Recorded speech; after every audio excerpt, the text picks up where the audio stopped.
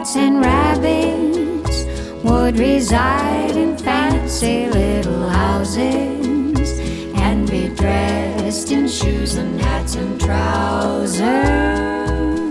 Welcome to a new edition of the Neon Jazz interview series with vintage pop and jazz vocalist, songwriter, and actress Kat Edmonson.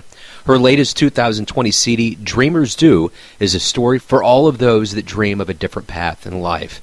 The album explores the shared human struggle around daring to dream, and it illuminates a range of emotional and psychological consequences that can happen along the way. She was born and raised in Houston as the only child of a single mother who enjoyed the songs from the Great American Songbook. She wrote her first song at the age of 9 while riding on the school bus, and over her career, she has tasted the American Idol limelight and was an opening act for Lyle Lovett and credits him as a big mentor. And she appeared on one of the final episodes of The Late Show with David Letterman. She's full of great insights and stories, so please get to know her and dig this interview, my friends. Kat, thank you for taking a minute out for Neon Jazz. I really appreciate it. I'm looking forward to talking about your career and your latest album, Dreamers Do. Thanks. I'm so glad to talk with you. So let's start off with Dreamers Do, kind of orchestrated around originals and the American Songbook, One Sleepless Night. So I'll kind of let you take over and give me kind of an orchestration, so to speak, verbally, of what your artistic approach was for this project. The album takes place over the course of a sleepless night. So it begins with an invitation to dream. The second song in the album, incidentally, is entitled Go to Sleep. It's a song from the movie Babes in Toyland, the Disney classic that came out in the 50s with Annette Funicello. Yes. And the album leads the listener on a nocturnal journey all the way up through the morning. It was designed to be an experiential record, and so there's interludes on the record, and hardly anyone listens this way anymore, like all the way through an album. But if one does actually sit down, they'll have an entire experience as though they were, sitting down to watch a show or a movie or something. But there are some original songs on there, one that I wrote entitled Too Late to Dream. And the whole record is about our concepts around dreaming and all of the wonderful things that we experience dreaming, and also the frightening things that come along with dreaming, and dreaming in the sense of going to sleep and having a night's dream, and also what it is to project into one's future and one's wishes and hopes. And I particularly love this subject, and I'm hoping that it will allow me to engage in a lot of conversations with a lot of different people around about dreaming. But there are also songs from the Great American Songbook on there. There's a tune from Singin' in the Rain, All I Do Is Dream of You. And the bulk of the repertoire is actually sourced from mid-century Disney films, vintage Disney films. And it was really fun combing through all of that old music. Absolutely. I love the concept of a story. I mean, you see that in albums, and I think it says a lot about the artist that decides to do that. Like, for instance, I don't know if you've heard the new Coldplay album where it starts with Sunrise, and it's kind of a full revolution, and it's a story. And I think there's a lot of that kind of harkens back to the older days of vinyl. I mean, you sat down and you got kind of pulled into, the artist's representation of what they wanted to do, start to finish. Is that kind of a mentality of this, that you really want someone to not just take certain songs from your recording, but really feel the whole immersion of it? Definitely. That's my great desire. But I'm also in touch with the fact that everyone's listening to playlists and things. So each song, stands on its own. It's its own vignette, if you will. But I love, personally, the experience of a vinyl record. And incidentally, this album is on vinyl, and it's a double record. But it's so nice to sit with the intention of doing nothing but listening, and the music is not a means to anything but itself. To turn on the record and to play it and have the tactile experience of putting down the needle and then picking it up and flipping the side and reading the notes and looking at the art. It's a pastime for me, and I'm so glad that it's kind of fashionable again. You're from Houston, single mother, only child. Give me kind of an idea of how you kind of gotten interwoven into this world of music. My whole family is rather musical, although no one really pursued it as a career. So we're all just lovers of music, and it's not uncommon, especially in the past, that my family would, if they would get together, might be sitting around a table and start singing songs together, or making instruments out of pots and pans and whatnot. But my mom is a wonderful singer. When she was in her 20s, she used to go and sit in with jazz bands.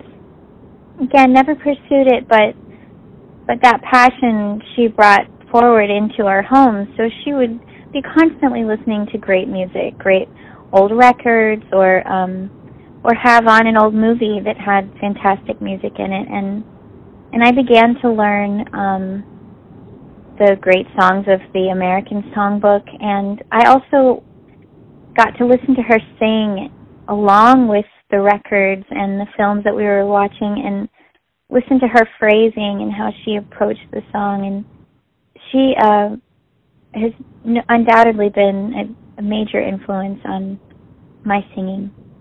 So what about mentors? Who would you credit as somebody that really gave you great advice that's rang true all the way to this day?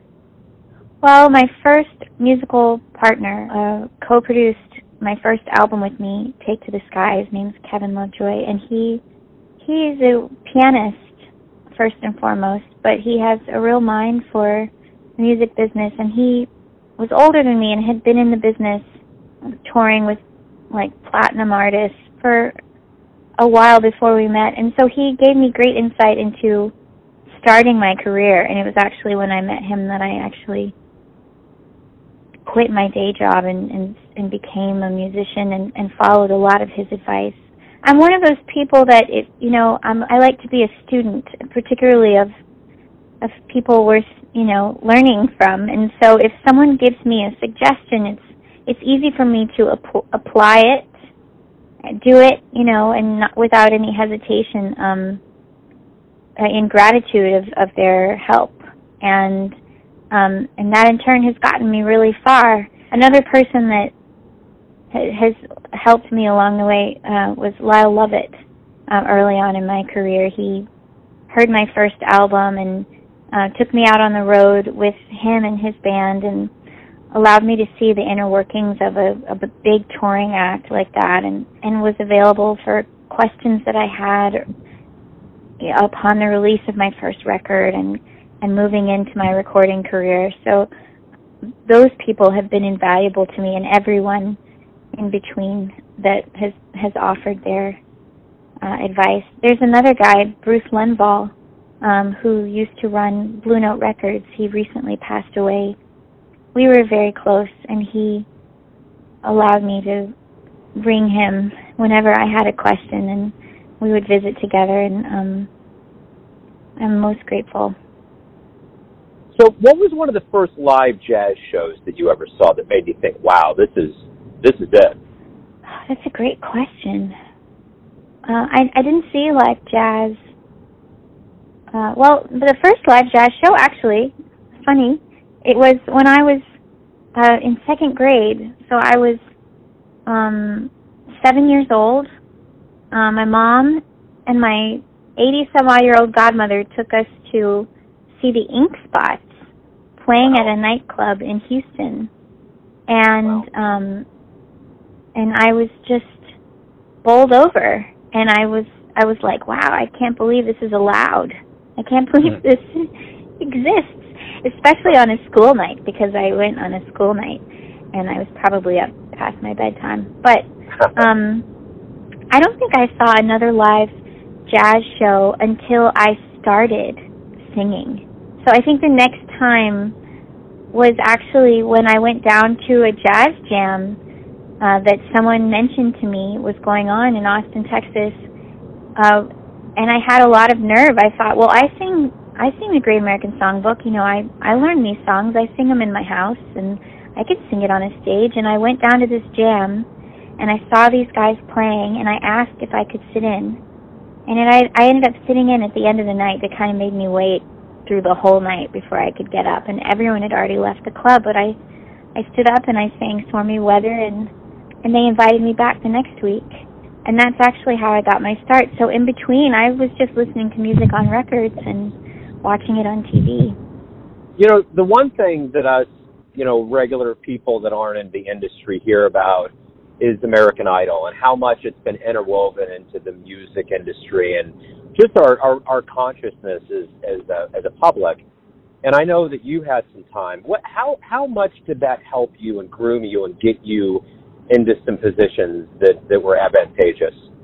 I have to say the only way it actually helped me was it gave me insight into how show business works, specifically how television works, which is a totally different animal than making a living as a musician. The general public has an idea of how it's really glorious to think of fame as happening in this overnight way, in this sensational kind of picked out of a crowd and then made a star the next day. It really rarely ever happens. In fact, even the show itself, I went through many auditions before the audition that was aired on television. So they don't show like all of the auditions you do on American Idol before the cameras, you know, start rolling and they air it. I learned that TV needs to be fast, and there needs to be a quick thing that you say, and that you should wear something extraordinary, and also it's a lot of times it's luck of the draw.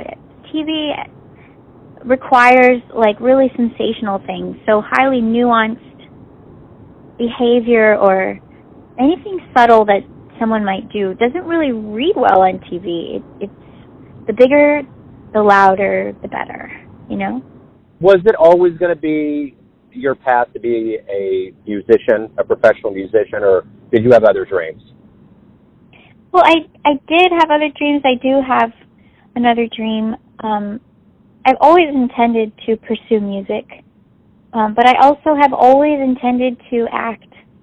And I'm an actress. I've studied acting. I studied Meisner at the William Esper Studio in Manhattan, and for anyone that's not familiar with Meisner, it's a method of acting, like The Method or other approaches that people take. And I've had some opportunities. I was in a Woody Allen film. I was in another film that plays regularly on the Hallmark Channel. Both times that I was there on the film sets, I felt so at home, the same way I do on a stage playing with my band, that I feel certain that it's a route that I have to go. It's something I have to follow. So we'll see what happens. Yeah, without a doubt. So I guess I'm going to combine this question into two things. You know, as an actress and as a singer, what do you like the best about being an entertainer, about being in that position where you're giving people that minute to kind of escape through your art? I like to give my audience the opportunity to see themselves in what it is that I'm offering, which is essentially making a connection, right? A very personal connection. My shows are very intimate, and I'm quite vulnerable there on stage. I'm pretty open. I like to tell stories, and I like to go there. My hope is at the end of the night that someone recognizes themselves somewhere in the music, somewhere in the show, and carries that inspiration forward. So you were on one of the final, in the last run that Letterman was on TV, you had the chance to perform. What was that like to be a part of that? Oh, that was great. You know, when I learned that Letterman was going off the air, I was disappointed that I had never been on the show, and then I got asked to perform, and I was thrilled, and I love it. that was a great time. Got to meet him, and he was really nice. Let me ask you this. We all have these moments in life, wherever and however, that just are magical, or we'll never forget them. And you have this chance to perform in front of people. Was there a particular performance that you put on and you got off stage and you were just blown away? Like, wow, was there something like that in your career? What was that? Yes. One of the highlights of my career. I sang for a Prince tribute at Carnegie Hall, and it was a really crazy night. The Roots were the backing band, and all of these celebrities were singing Prince songs in tribute to him, and this was actually before Prince passed away. Carnegie Hall was turned into like a rock venue that night. It was so raucous, and everyone was partying and having a great time. But I had chosen this really stripped-down ballad. I sang The Beautiful Ones, and my pianist and I walked out on stage, and he started playing the first few notes, and then I began to sing, and suddenly there was a hush over the crowd, and you could have heard a pin drop. In fact, it felt like you could hear everyone holding their breath for a second. And I sang the song, and the audience erupted, and Questlove came out, and Wendy from Wendy and Lisa came out and gave me a hug, and I walked back to a room full of famous people that I've been watching my whole life, and it was, people were shaking my hand, and I was absolutely speechless, and it's still, just when I reflect on it, one of the most thrilling things I've ever experienced. It was amazing.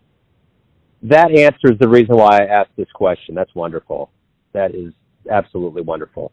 So why do you love jazz? For the purposes of our show being a jazz show, I just want to know, why do you love jazz?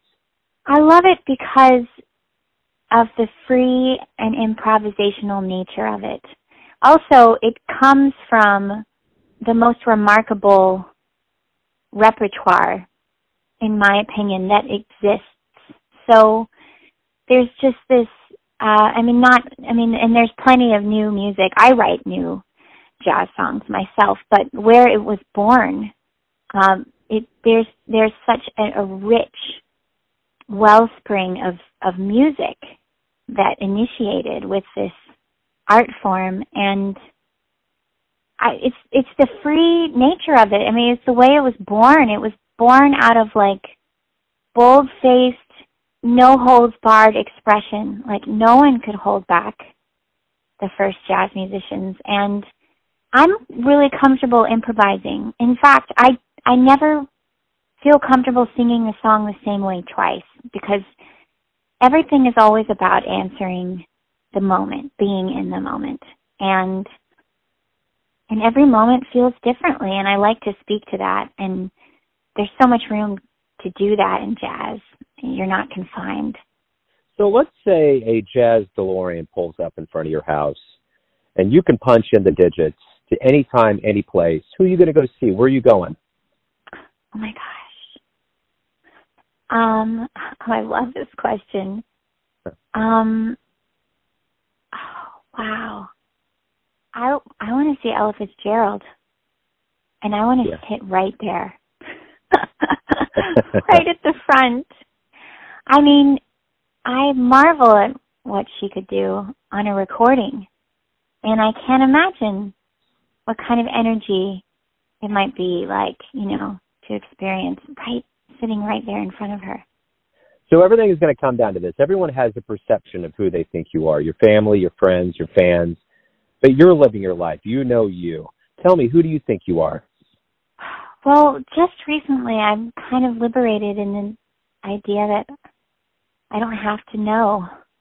I think I'm a truth teller, and I think I'm there to hold the truth for people, and for them to find it in themselves, and them to see it. And for myself, I love to experience, like, I don't ever want to run away from what's happening. I want to see it, and I want to recognize it and acknowledge it for what it is. And that takes courage, seemingly, but it's actually inherent in all of our nature, and I guess that's me. That's what I care about. Kat, thank you for opening up about the new album, about your career in music. I really appreciate it. Thank you. I'm so glad to talk with you. Thanks for listening and tuning in to yet another Neon Jazz interview, where we give you a bit of insight into the finest singers in New York City, Houston, Kansas City, and spots all over the world, giving fans all that jazz. And thanks to Kat for her time, music, and stories. If you want to hear more interviews, go to Famous Interviews with Joe Domino on the iTunes Store. Visit neonjazz at youtube.com, and for everything Neon Jazz all the time, go to the neonjazz.blogspot.com. Until next time, enjoy the jazz, my friends.